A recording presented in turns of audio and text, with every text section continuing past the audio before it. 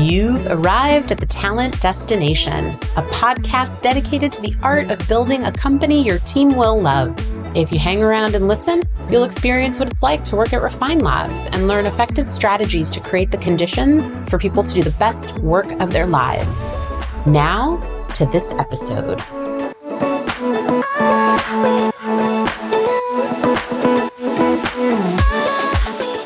I am your co-host, Megan Bowen, and joined with my fellow amazing co-host, Jessica Williams. And this is the vulnerability episode. Today, we're going to talk about psychological safety, and we're going to hit a lot of different dimensions, not only what it is, but what it's not, how leaders can create psychological safety, the repercussions for not making this a priority and how it can impact your company. And we want to also talk a little bit and share from our experiences about psychological safety gone well and when it can go off the rails. And so this is going to be a great episode. How you doing today, Jessica? Excited to dig into this topic with you. Yes, this is one of my favorite topics. I think everybody that knows me knows that I talk about psychological safety a little bit too much. So I am well prepared for this conversation. And I think we should start by defining our terms. This is something that you've actually taught me when we talk about diversity, equity, and inclusion at the company. But it's always important to make sure that before we get into all of the details, that we're all speaking the same language and talking about the same things. And so you have a great, classic definition and you articulate it so well. So I'm going to pass this to you in a minute to share. But I know when it comes down for me, I think a key element of what psychological safety is creating the conditions where people feel like they can show up as their true self and they feel like they can make mistakes and fail and that there are no negative repercussions for that. So those are two really important parts. It's broader than that. There's a lot of dimensions to psychological safety, but those are some of the two that always come top of mind for me. But you're definitely the expert on this topic. And so break it down for us and kind of give us the breakdown of what psychological safety is. Yeah, a lot of people, when they hear this word, they think about, oh, you just have to be nice to everyone. And that is so not it.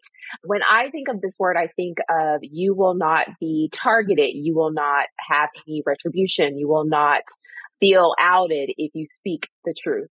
Whatever that truth might mean to you, the ability to speak up, to say if you're uncomfortable, or if you are comfortable with something, to be able to say it to your leader, your peers, and know that there will be no negative repercussions for you speaking up and telling the truth. And I think the biggest part of that statement is telling the truth. It does not mean that you can say whatever you want to whoever you want. That's not psychological safety, but the ability to tell your truth and to know that you can fail. And if you fail forward, that people will pick you up. Absolutely. And I think you've said this before about how diversity is really a key component of this. Can you elaborate on that and speak a little bit more about what that means to you? Yeah. So for our listeners, I am a Black woman. And so I say that because I think you can't talk about psychological safety and not talk about how it feels for professionals of color. So for example, I have gone throughout my career where I was always the only person that looked like me in the room. So not only, am I the only person in the room that might be a Black female, it's like, okay, well, how are you then going to make me feel safe on top of that? So on top of everything else that might be going on, how are you making me feel like it's okay for me to speak up, knowing that I am already feeling like the one and only? I'm already the one and only person. You can visibly see that I am different than everyone else. So I think there's a different layer that sometimes people miss, and they just think like, oh, we just want it's just like happy-go-lucky and rainbows. But there's a layer to diversity that you have to include for psychological safety. And if you don't, you're missing a big part of it.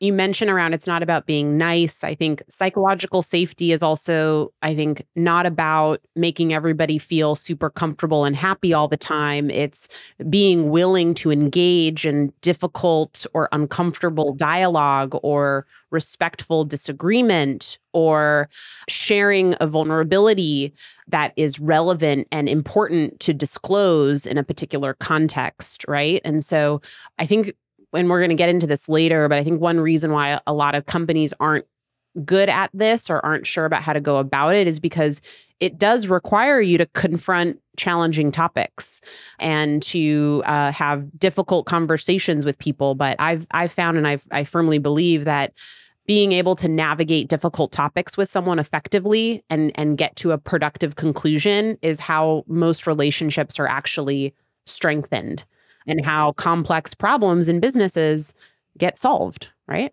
There's a factor of being uncomfortable. One of my favorite quotes says that comfort and growth do not coexist. So you cannot have both at the same time. So if you want to grow, you're going to be uncomfortable. And that's just a part of the game. And I think that is a big part of psychological safety is the ability to be uncomfortable. Absolutely. So before we move on to why it's a challenge for companies to implement this effectively, let's kind of make a few statements of what is not psychological safety. So you kind of already said it's not about being nice. I think also it's important to not lose sight of holding people accountable to what they're there to do and their job. What are some other things that you would call out as, clearly being not psychological safety? I think when a lot of people think psychological safety, they equal that to like political correctness. Like you have to say all the right things to the right people in the right tone in the right place. And that's not true. So it's not, and I equate that with what I said before about being nice. Like, are you being too politically correct where you're trying to almost like shapeshift, like you're trying to be whoever anyone needs you to be in that moment? That's not psychological safety. I also think when you dig a little bit deeper to your point about holding people accountable, you still have performance standards. So you still have to talk to people about their performance in a workplace. It's not just that you can behave any way that you want to and no one's going to say anything to you. So there are still standards, but it's the ability to speak up. Absolutely. And I think I've read a lot of interesting articles about like the dark side of empathy or the dark side of emotional intelligence, where if you use those, what are typically strengths, but if you use them in a negative way, it can, either be perceived or be outright manipulation, right? And so it's not using vulnerability in an exploitive way or in a manipulative way. And so it's important, I think, to be really honest with yourself about what your intentions are in how you're disclosing things or interacting. And I think the other piece of it is like respectful debate or disagreement can be really effective, but you also want to make sure that as you are doing that, you're doing so very respectfully. I hate the example of like, well, I'm just being honest. So if being honest and being a jerk, like it doesn't justify that, right? And so I think it's ensuring that I personally think, and the reason kind of why I'm going down this direction, why it's so hard for people is because there is a really important balance when you talk about these types of things, and going too far in one way or too far in the other way is dangerous. And I think the people that do this really effectively are able to balance all of the components of this in the right way. Easier said than done. Yeah, those people that say, well, I'm just being honest, that is not a correction for being disrespectful. So that's what I say to that. Like, just because you're being honest doesn't mean that you can be disrespectful. And I think that sometimes people take it that far. And then if they're corrected, they say, well, now I don't feel safe to speak up, or, okay, well, I'm never going to speak up again. That's also manipulation. Exactly. Cool. We've sort of defined this, what it is, what it isn't. Let's talk about why this is a challenge for companies to implement. We're going to talk about tactics in a minute of how people can do this and give people some really actionable advice that they can take away. But I think it's really important that before we get into the tactics of how to do it, I think one of the first barriers is really understanding the challenges of why people don't, because you have to be mindful of those and be able to overcome them before you're actually at a point to start implementing some of the tactics. And I think that, we've talked about this through a few different lenses. And I think, mindset, priorities, and again, bringing up DE&I, diversity, equity, inclusion. Those are three important factors that go into this. And I think, so for me, when I say mindset, it very specifically refers to people have to have the right mindset and the right values for this to be a genuine priority at the company.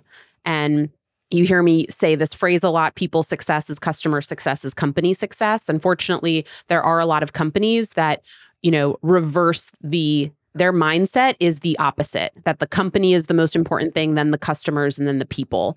And so I think it's flipping the script on how you're going to prioritize business decisions in the best interest of your team so that they'll have the positive impact on your customers and the company. And I think if you don't view building your company in that lens, I don't think you will be very effective at creating a genuinely psychologically safe environment.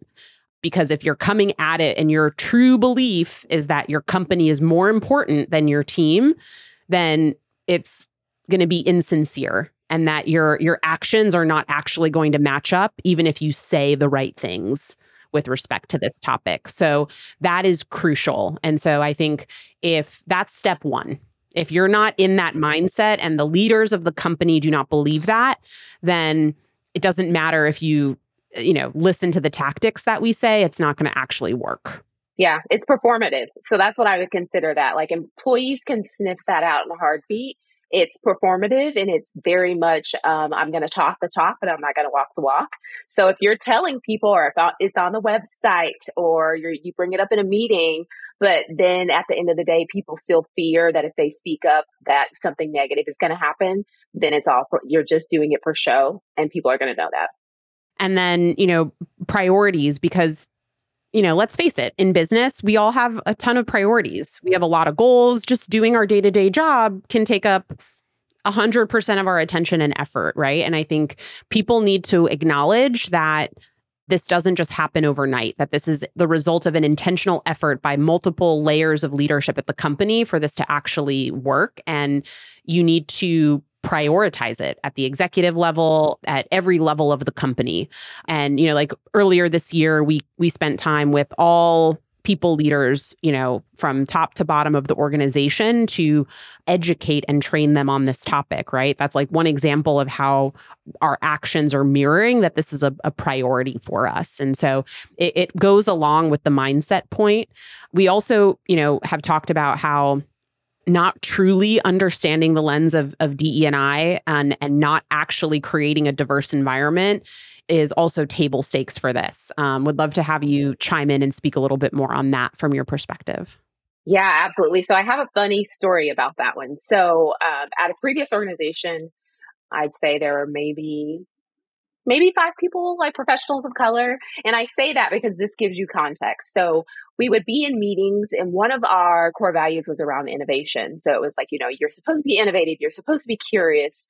But if you were too innovative, or if you put too many things forward that they didn't pan out, it was going to be marked on your performance review. And everyone knew this. And so it became like an undercurrent of fear that nobody really wanted to throw their ideas out, because they knew that if your idea didn't go all the way through, so if it didn't, hit the customers or do what you needed to do, then it was going to show up on your performance review.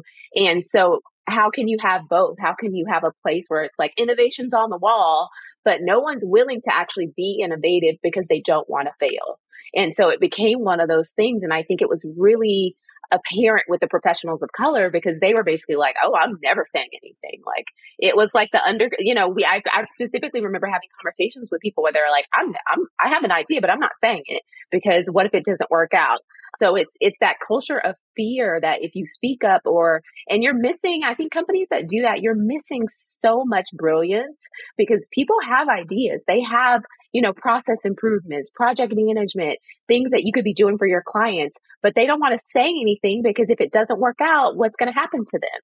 I think that's such a great anecdote to illustrate this point. And I think that the way that I think about this is diversity is table stakes for psychological safety, because it has a huge impact on people's comfort level and how they're showing up and their comfort level in expressing themselves and trying new things, right? When they see that there's lots of different types of people around them that think differently, that everyone has a seat at the table, it bolsters it. And so I actually think both diversity and psychological safety, if both prioritized and done well, they actually have a compounding positive impact on each other over time if you're nurturing and prioritizing both, right? Because they influence one another. And I think I would say the opposite of the experience I just talked about has been my experience at Refine Labs. So I specifically remember having a conversation with Triana, who is another Black woman, when I first started here. And she's like, oh, no, you can say whatever you want and like speak up. And I thought, oh, wow, this is different, like, and that's just like two women of color speaking to each other and saying like, no, you can really do that here and it's going to be okay. So even that experience, which was, in the scheme of things was just like a 5-minute conversation, but it set the tone of what I felt like I could actually say and do here. So it made me feel like, one, that I was seen, and then two, that I was safe to tell the truth, and that I was safe that if one of my ideas doesn't work out, I'm not going to be quote unquote in trouble for it. And okay, so you guys know, I have a lot of ideas and they don't yes, always work out. Yeah, I have a whole document of ideas. They don't always work out. But I have them and like people are open to looking at it. So yeah. Absolutely. No, I love every time I see that you've slacked me, I'm like 50-50, this is a new idea. Or it's like an important update that I need to get back to her on. Awesome. Let's get into tactics. And so you were actually the mastermind behind our internal training session, which was so well received by our team. And this is literally one tactic that people should be thinking about is putting together actual training, right? And you can do it internally. We're actually planning to bring in an amazing expert, Dr. Akila Kadei, at our offsite next week, which I'm super excited about, just to talk about diversity. And I'm sure this will be a component of her keynote as well. But you really summarized, I think, some really great tactics that people can adopt when they are ready to make this a priority and, want to create this type of environment. And so I want you to break those down for us. Give us like your top tips of how to create psychological safety. I think the first one is definitely the golden rule. So we've all heard it. Treat people how you would want to be treated. That's not exactly true. Not everybody wants to be treated like you. So I'll give myself as an example. I'm like the biggest cheerleader extrovert you can meet. I want to know what's going on, all of those things. I like to receive feedback very directly, like just tell me what's going on, say it to me, let's go. And if I were to do that to some of my teammates, it would make them emotional. Like they just are not that type of way. So it's, as a leader, you really have to find out what is it your team needs, not necessarily what you would need if you were them. And I think that is a missed gap for a lot of leaders. You think like, oh, well, I would want to receive feedback this way, or I would think it was fine to call someone out in a meeting, or even calling on people in a meeting. Some people that makes them very uncomfortable. So they won't feel safe to tell you the truth. They would prefer like a one-on-one meeting. So kind of flexing your leadership style to your team is very important. So actually the golden rule, like throw it out of the window, like treat people how they actually want to be treated. And a way to do that is to actually just ask them. So when someone starts on my team, I ask them, how do you want to receive feedback? Do you prefer, if I'm giving you praise, would you like me to do that in front of the team? Or would you prefer that just be between me and you? And that just sets the tone of like what's going on. And Megan and I had this conversation when I started. I'm like, no, praise me in front of everybody, I want everybody to know. But everyone's not that way. So the golden rule, I think, is an important one. Creativity. Do people have a process or procedure or a way that they can be creative and say things for innovation purposes? So for us, for example, if you have an idea about the way that we're doing marketing or even the way that we're doing people ops, we have so many feedback mechanisms. We ask for feedback. I've actually never worked somewhere that asked for so much feedback, but we use it, so we actually use it. So we don't ask you questions and then months later say, oh, by the way, these are the things we did. Within weeks, you will know. You gave us feedback and this is what we're going to do about it. So feedback is a huge factor. And Megan, I want to shout out to you because I know you believe in not having anonymous feedback. And actually when I started, that was different, but it has helped us because then we can follow up with people. So I think from a psychological standpoint, people feel safe to tell us the truth and then we can follow up with them and make it better. So do you want to give insight into how did you even think of that? Because that was very new to me when I started at Refine Labs. And it's funny because we've actually adapted as we've grown and we've created both anonymous and non-anonymous forms of feedback. What I found especially in an early stage environment, if you're around, 50 to 75 people, the company is still relatively small and most everyone knows each other. And at that point, I found it was effective and it was well received here. I was at a prior company where all feedback was anonymous and there was zero feedback that was tied back to individuals. And what it created was a culture of complaining because there was no accountability. People felt they could say anything that they want because nothing would be tied back to them. So you got all of this negative feedback. It created a sense of focusing on the problems without being solution focused in identifying areas that need improvement, right? Like we've done a great job here, but we have so many things that we need to fix and improve. And then with all the negative, there was so much negative noise that you didn't have any insight in what actually really needed attention. So not only did it create this sense of negativity, but it actually didn't give you any tangible inputs to make the changes that needed to be made. And so when I got all of that feedback and we had that, I said, I'd like to redo this and I'd like to tell people that we are going to record their name and their feedback will not be anonymous. And so we redid it. Obviously, we saw a dramatic drop in like the breadth of complaining, but we actually then were able to get to the root of the problem. And then for those that felt brave enough to share, I was able to have follow-up conversations and better understand what the issues were and involve them in the solution process. In hindsight, I realized that the culture wasn't safe. And so the anonymity was the only way to get any real feedback. And so part of the process that I went through there was trying to shift that culture. And certainly like the first time I did that non-anonymously wasn't as effective as it became over time. And so when I came to Refine Labs and Chris and I were building this from the beginning, I was something like, from the beginning, I want to set the expectation that you can tell me all the bad things you want and there will be no repercussions. But we're going to get to the heart of what it is and fix it. And you actually, I'll credit you because you kind of pushed back on me a little bit as we were scaling. And you're like, I really like this idea and it has worked well for us, but I don't know if we can have that hard line 100% of the time, right? I think we need to start to have different avenues for feedback. And so we do have some anonymous forums now, but then you and I have had those moments where we're like, who said this? And like, we want more information because we don't really know what we can do to fix it, right? So there are pros and cons to both, but I do think a blended approach, especially around 100 people plus, is probably what is really necessary. But that's the background of why I feel so strongly about that. I completely understand. And that goes into my next recommendation is about healthy conflict. So can people actually disagree in a healthy, respectful way and not, be in quote unquote trouble for it? And so on my team, I strongly encourage my team to disagree with me. If there's something that I said or a direction that we're going in, I'm a listener. I will always listen.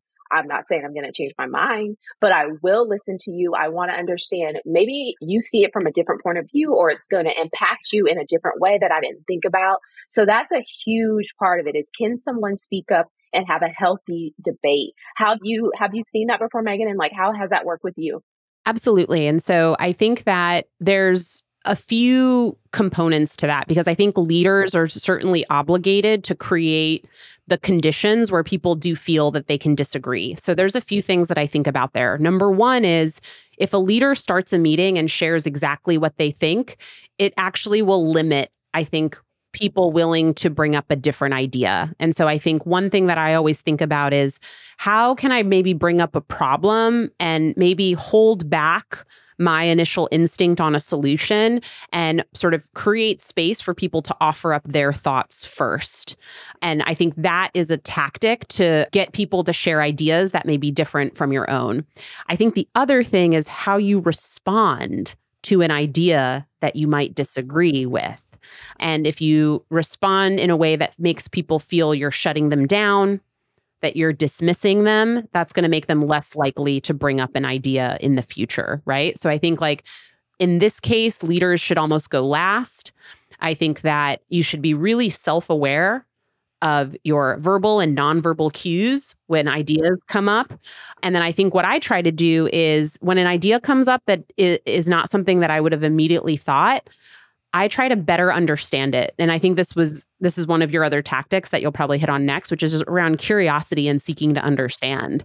So I think that's critical. Like ask questions. So instead of just saying, no, your idea is bad and this is why, say, why do you think that? Or what is the problem that you're solving? Or is this coming from an experience that you had where you did this before and it was successful, right? So I think those are some things that I think about to set the right example and to create the conditions for people to feel comfortable sharing new or different ideas.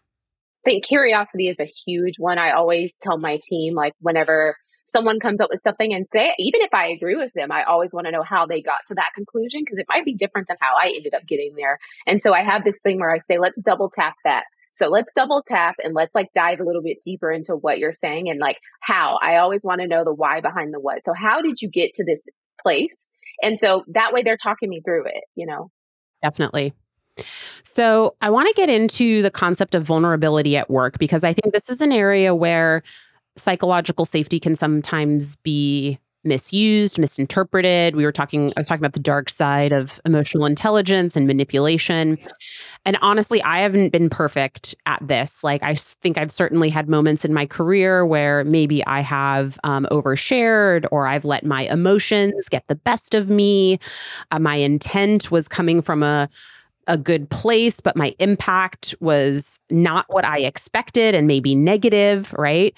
So I think people, I think, sometimes feel intimidated because they aren't sure how to be vulnerable. So they just avoid it and don't do it because they don't want to make a mistake, right? And so what I first want to talk about are what are healthy ways to leverage vulnerability at work? And I would say my go-to for sure, like I think I have two go-tos for this that I feel like are appropriate and can be effective. So one is sharing from my experience where I have made a mistake, right? And what I've learned. And that does a few things. Number one, it makes people see, oh, it's okay to make a mistake, right? And a leader is talking about that mistake and what they learned from it. And then number two, it can also hopefully for some people give them an opportunity to prevent themselves from making that same mistake, right? Learning from others' experience. And so that can be really powerful. I think the other thing that I try to do is take responsibility and accountability for things. Stuff goes wrong at every company. Like things don't work out as you planned, despite your best efforts.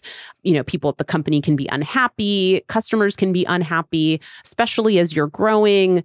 That's just life, right? Nothing can go good 100% of the time. And so I find that if you take accountability and responsibility for problems and express a commitment to fix them, that people get to a level of understanding and are maybe able to let go of some of the negativity or the frustration that can build up when you're going through growing pains or when things are, not going as planned. So those are a couple of ways that I've tried to leverage being vulnerable from my perspective.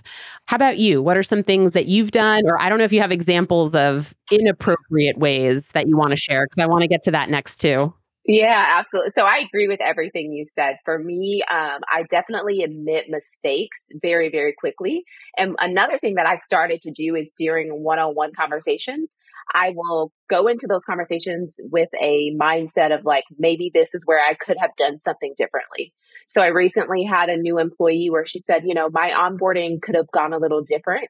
And it sparked something in me to say, okay, let me see what I could have done differently. And so I actually gave her a list of things that I could have done differently as her leader to help her feel onboarded. And she said, this would have never happened anywhere else. Like the look on her face when I had a whole list that I then emailed her and said, these are things that I could have done differently. And for the next person, I will do this differently because of the feedback that you gave me. And so just being super transparent, like I didn't do everything right and it's okay. And this is what, for the next person, it will be better. So even that level of transparency is hard because I think that goes against my personal need for perfection. For those that don't know me, I am a type A perfectionist. So to make a list and give it to one of my employees and say, this is where I messed up was a big deal. And I think that is probably the most recent, like big vulnerability step to not only admit it, to write it down, to send it to you, and then for us to talk about it. I love that. I think that went a long, long way. But yeah, there are some people that go away and decide that vulnerability is basically, I'm going to tell you everything personal about me. And, and I've been in those situations where I've been like really uncomfortable with what someone is telling me and they think that they're being vulnerable, but really it's like a level of just being uncomfortable. Yeah, it's like almost like an overshare, right? Yeah, that's how it feels. It's like, it's information that's not actually not needed. Like it's not adding to the conversation or it's not helping the person get to know you in a professional sense. It's just an overshare. Yeah. And it's hard. It's like, what's the line? Because, sharing things like having self-doubt or even like, you know what? I'm sorry. I'm not myself today. I didn't sleep well. I'm having a bad day. I'm dealing with a health issue or some personal things. Like, I actually think saying those things are totally fine. Right. And so I think I've definitely made mistakes here where maybe I felt a little too close to a coworker and was really in a bad spot and, kind of gave a little too much information about some of the challenges that I was facing personally. And kind of picking up like, oh, maybe I said too much, So like, I think it's like, these things are also recoverable, right? But I think like, I don't know if it's super clear, if there's like a clear line of what is exactly appropriate and not. But I think, I think those are some things. I think the other ways that I've seen, especially with people on the team that might be going through a hard time performance-wise, is sometimes they will try to justify a lack of accountability with what's going on in their life. And I think there's a way to provide context of like, you know what, I did mess up there and I'll be transparent with you. I'm going through a hard time. And I think that impacted my ability to meet your expectations. So I think it's appropriate to share in that regard. But I think when I've seen it gone wrong is when people use it too often as an excuse. And they put their manager in a tough position where they are justifying. And one mistake is very different from ongoing patterns of behavior, right? And that's what I'm really talking about. I do think one mistake, two mistakes, one-off things, we all have those bad days, and providing that context, I think, is totally appropriate. I think where it becomes inappropriate is where it becomes a pattern of behavior and it becomes a justification for not showing up in the best way, right?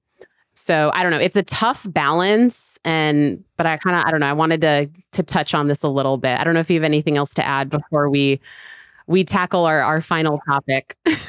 I have this funny story, and I say it's funny because it was me. So don't do this. Okay. This is a cautionary tale. So very beginning of my career in HR, I had to terminate someone. And Megan, I think you've heard this story before, but I was so nervous that I started crying and he was consoling me. So the employee that was being fired was like, "It's okay, Jessica. I didn't even want to work here." And I am bawling my eyes out. Just like, "I'm so sorry." Like, that is, okay, don't do that. That is not vulnerability. That is unprofessional. Okay. This is the beginning of my career, but I was just so upset by him being terminated. And I really liked this employee, but there were some things that happened where he couldn't stay. But he literally was like, "It's fine." Like, he was consoling me and I was like terminating him. So, don't do that. That level of vulnerability is not needed. It makes everybody uncomfortable. So I don't cry in terminations anymore, if you were wondering. Yeah. Well, no, and it speaks to, especially in a leadership position, the reality is it is difficult and you can have a ton of emotions, right? But you really need to regulate them and not let your personal emotions override what's in the best interest of the person that you're talking, whether it's in the context of a termination, a performance review. Like, there could be so many different examples, right? And it's hard. It's a skill that you have to hone and you have to practice, right? And like, yeah, I have my own set of stories of things like that too. So the last topic, and then I'll have like a quick fire question to kind of wrap us up. But I think a lot of companies dismiss the importance of prioritizing creating a psychologically safe environment. And I think people don't appreciate what's at stake. If you don't prioritize this, I mean, people aren't going to stay at your company. You're going to have a lack of trust. You spoke earlier about how it can create the conditions for innovation and creativity and risk taking. Like the reality is any high performing company has to have a strong foundation of trust. Employee turnover is incredibly expensive, and every business wants to innovate and to take appropriate risks and to be creative, right? And so I wish more people would understand the consequences of not prioritizing this and not hand wave that this is something fluffy or a nice to have. In my opinion, this is table stakes and necessary. 100% necessary. And to your point, people will leave. And as we know right now with the great reshuffling or whatever you want to call it, if people don't feel valued or they don't trust their leadership or they don't feel safe, they can find another job. And turnover is going to cost you twofold to replace them. So I think that's the biggest thing to understand is that if you don't do this, your team will leave. And I will take it up a level and say, specifically, your professionals of color will leave. And I know a lot of companies, are doing what they need to do around DE&I, but that will be the next step. Totally agree. So takeaway for people that have hung with us to the end, if you had to recommend one immediate next step that they could take, that a company leader could take to create the conditions for psychological safety, what is the one thing that comes to mind that's most important? Training. And I say training because I feel like that's where you can get to the foundation. Because if you don't have psychological safety right now, if you started a training program with the leadership team, because as we know, most people leave their leader, they don't leave the business. That's a great place to start. So even if you did middle management, I don't even mean start at the very top. Don't start at the C-suite. Start at middle management where those are the people who need it most. I love that. And so I'm going to come at it from a different angle. And so I'm going to say that for any leader that is serious about making this a priority, they need to make a commitment to themselves to engage in either like executive professional coaching and or therapy. In my own experience, it has been something that I have prioritized over the course of my professional career because I know that I need to show up as my best self. And I have learned so much about self-awareness and emotional intelligence and psychology and how to interact with other people through my coaching sessions and my own therapy sessions. And so I think if a leader is really committed to creating this, they need to make sure that they are showing up well. And the reality is you often need more than the skills that you have on your own. And having a trusted, safe, private space where you can explore these things, learn these skills, show up for yourself so you can show up for your team is critical. And if you're not sure what to do, a seasoned executive coach that has experience on this topic can also guide you very tactically on what to do as well. I agree. All right. Well, this was fun. I'm glad we got to dive into this topic. We covered a lot of different angles, but really appreciate you sharing all of your ideas, your tactics and strategies, and all of the stories from your experience. But until next time, and as we like to say, right, don't just build a company, build a talent destiny. Build a talent destination. I love it. Side effects of listening to this podcast include, but are not limited to, increased employee engagement, retention of high potential employees, and becoming a badass in the people, talent, or operations space. If you're looking for a new role, Refine Labs would love to hear from you. Go to refinelabs.com/careers for more insight into amazing opportunities at our fully distributed workforce.